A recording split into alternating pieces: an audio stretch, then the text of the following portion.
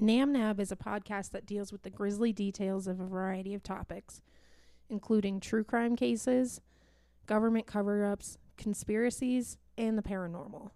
This content is not suitable for everyone. Viewer discretion is advised.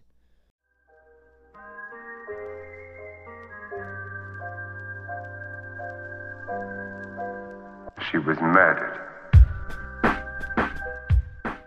What's up, my dudes? Welcome back. This is not a monster, not a boogeyman. I'm Naomi. I'm Janae. I'm Les. And I have a haunting for y'all. Yay! So finally something different. So this is actually a submission from one of our listeners. Thank you. Yeah, thank you. They sent us some information about a spooky place that they have knowledge about called the Brunckow Cabin near Tombstone, Arizona. Ooh.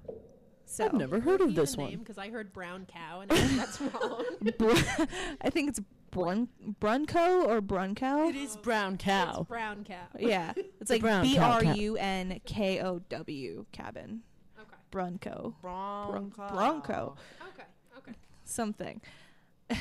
The sources used for this one are the websites Wikipedia, Desert Rambler, Ghost Towns, and Tombstone Traveling Trips, which is actually the resource that was sent to us by this individual, because they said it provides the best information. If you want to hear us talk about some of your favorite cases, spooky places, or weird experiences, feel free to email us at notamonsternotaboogeyman@gmail.com.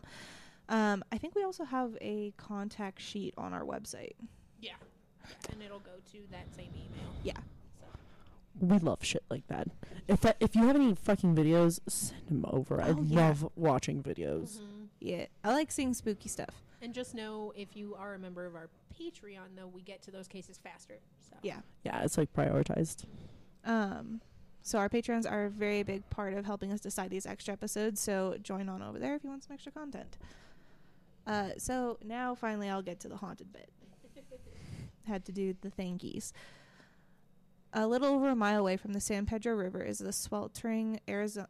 In the sweltering Arizona desert, are the ruins of a cabin with a bloody past due to that to this day haunts those who visit it. Originally, it was built in the 1800s. Originally it was built in the 1800s by German immigrant Frederick Brunckow. Brown cow. I don't know how. Freddie Brown cow. Southwest of Tombstone, Arizona. If this town sounds familiar, it is because it's famous for its own series of haunted locations like the OK Corral and the infamous Birdcage Theater. These have been featured on shows like Ghost Adventures and Ghost Hunters, but somehow such a notorious paranormal hotspot nearby, the Brunckow Cabin still holds its title as the bloodiest cabin in Arizona history. Whoa. I love the haunting ones because I have no idea what you're talking about the whole time. I'm like, wow, I this think is all I've heard of the Bird Theater, but that's the only one. Yeah, Bird Box. I don't know. I believe it used to be a brothel. It's been a very long time since I have. Old West. Yeah, I believe it was a brothel, but don't listen to me. This might be due to the estimated 21 deaths from 1860 to 1890, just 30 years, that occurred in the cabin. Many of these bodies were even buried around the cabin, as supported by the unmarked graves that have been found surrounding it. What? No. Why so many? Wait, what kind of cabin is this? Is it like a one-person cabin? Or? I think it's like I'm gonna look it up medium-sized cabin. I'm gonna Google it. Brown cow cabin. So you can kind of get an idea for like how big I think it was supposed to be based off of the history of it. Frederick Brunckow was born in, I'm going to say it differently every single time, so get used to that. Was born in Germany in 1830 and was a mining engineer. He immigrated to Texas in 1850 and found work with the Sonora Explorer Mining Company. He worked with them for 8 years before moving near what would become Tombstone to start his own silver mine, which can be considered the, quote, first true tombstone mine. Because, surprise, Tombstone wasn't mining. So I looked up the cabin, by the way, and it was... Why were people killed there? We'll get there. I'm going to go into why. So he relied heavily on labor of Latino people, and did bring on a chemist named John Moss, a German cook named Deverd Brauntrager, and two miners, cousins James Williams and William Williams.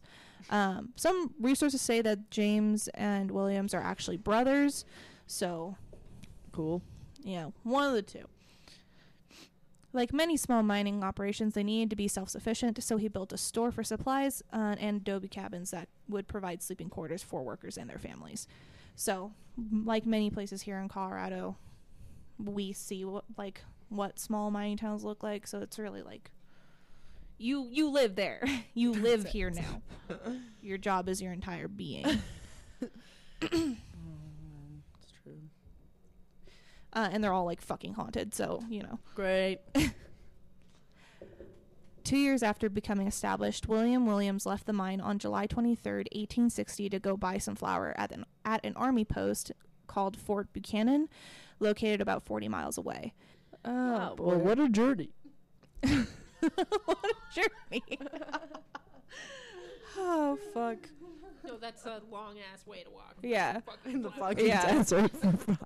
40 miles. For 40 3 days. miles. Someone give this man a horse. Please, something. Wait, 3 days there and back, or 3 days total? No, I think 3 days total. Wow, this guy moves fast. I'm either impressed or angry about it. I don't know yet. I've changed my statement. My ass wouldn't be able to walk that far. No. I'm fucking tired. You gotta think. Back in the day, they're There all was no really other fit. option.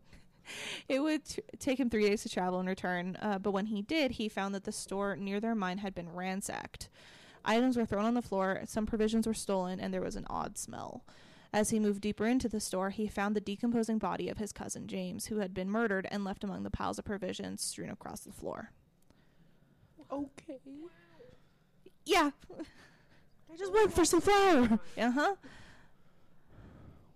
Without a second thought, William ran from the store and back to Fort Buchanan to get help from the soldiers. When the soldiers reached the mine the following morning, because they can move faster. I imagine it's because they have horses. Yeah. Maybe a carriage. Yeah, something. Fuck those guys. No, just kidding. They found 2 more bodies. One of the chemist John Moss just outside the camp, and his body had been like scavenged by animals already. And the other of the founder, Frederick Brunckow, who, either near the entrance of the mine or thrown down one of the mine shafts. Whoa. All of the Latino workers were missing, as well as their livestock.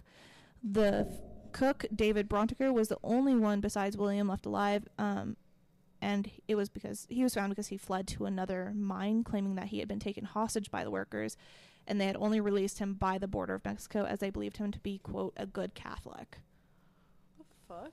That sounds sus. Yeah, this just sounds like racism. That's under a bunch of different bullshit. Yeah. name.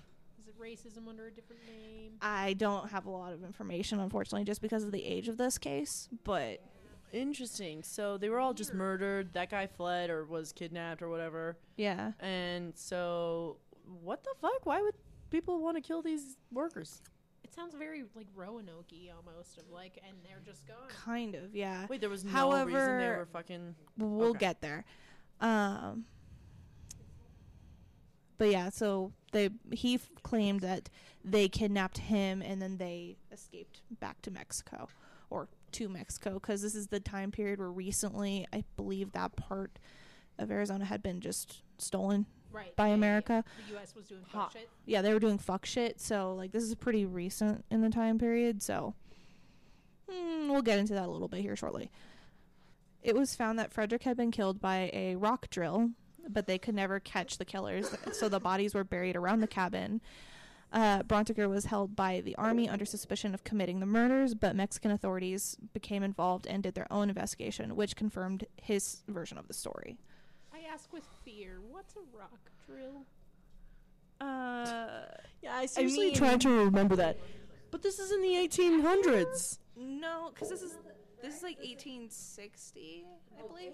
I'm going to look it up. In addition to possibly being thrown down the mine shaft, Jesus he Christ. got stabbed by this. He got mixed stabbed. It's fucking Rock terrifying. drill, 1860, and that's what it looks like.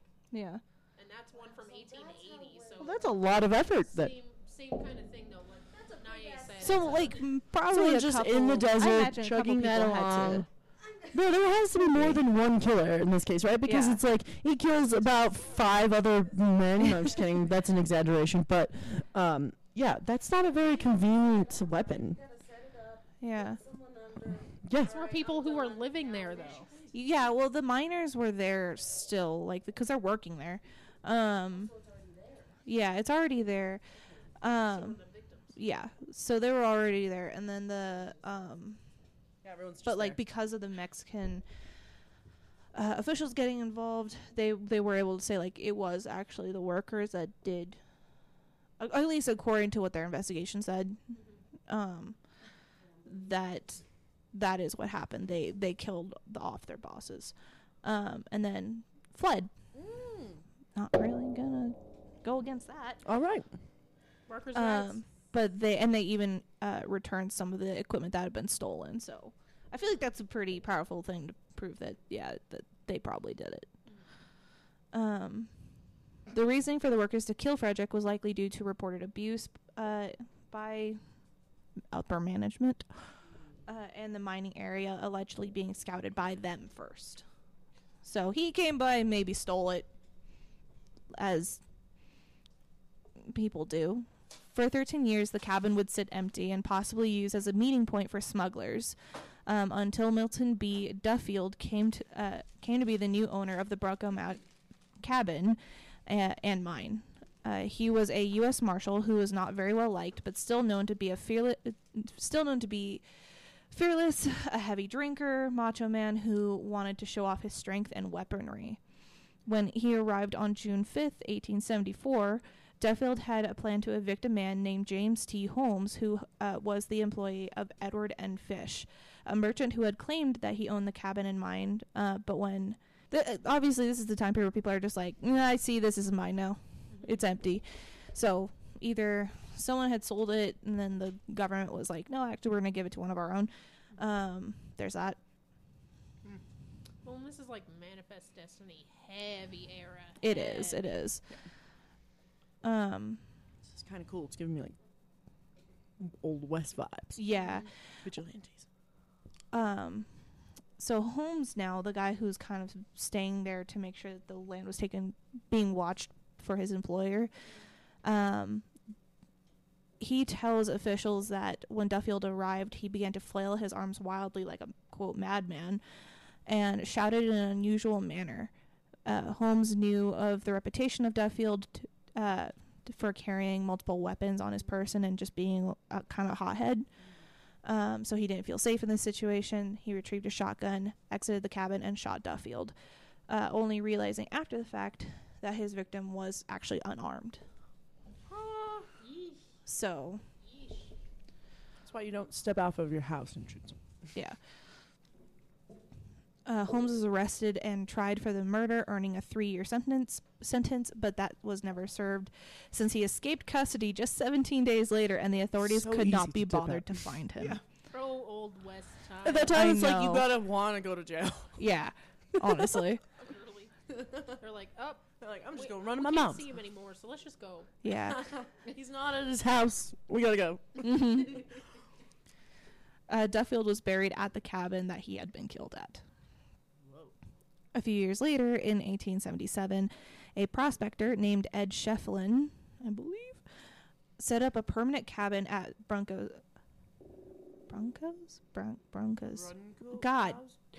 At the Brunckow cabin, which would serve as a base as he explored the area. These explorations would lead to the foundation of Tombstone, but while he was at the camp, he noted that there were several fresh graves around it. I hate history here. He blamed it on the indigenous Apache people, saying that there's attacks. You know how I feel about that. Literally everything they can blame on people of color in this is them They doing will. that. Mm-hmm. Yeah, they're like, see, they did it. It's like, not me who came in and kidnapped all their people and made them slaves and beat them. All their shit in their land. Anything from this era too, I'm like, I take no stock in it. Yeah. It's the worst era. You almost like can't because it's so bad. It's so fucking cartoony, honestly. Mankind, it's like most dumbfounded, honestly. He believed that these graves had likely belonged to individuals who claimed to own the cabin over the years, such as partners of Sidney R. DeLong and workers hired to pull silver ore in the mine that had been attacked.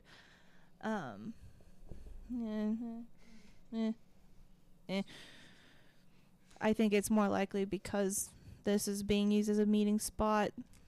It's probably more like that. An old haunted location in the West would not be complete without a good outlaw cowboy, and that's just what Frank Stillwell was. He owned the land and cabin for a short period of time, but law enforcement officer Wyatt Earp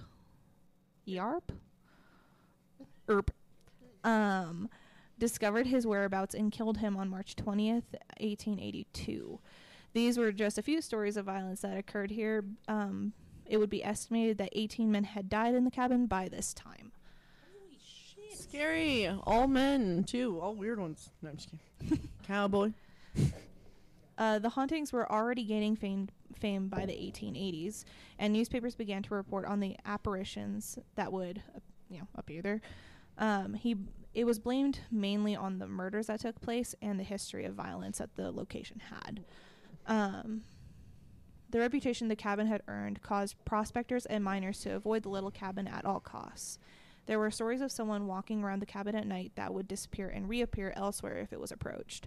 There would be the sound of drills, pickaxes, and rocks being moved, and they could all be heard coming from the abandoned mine shaft.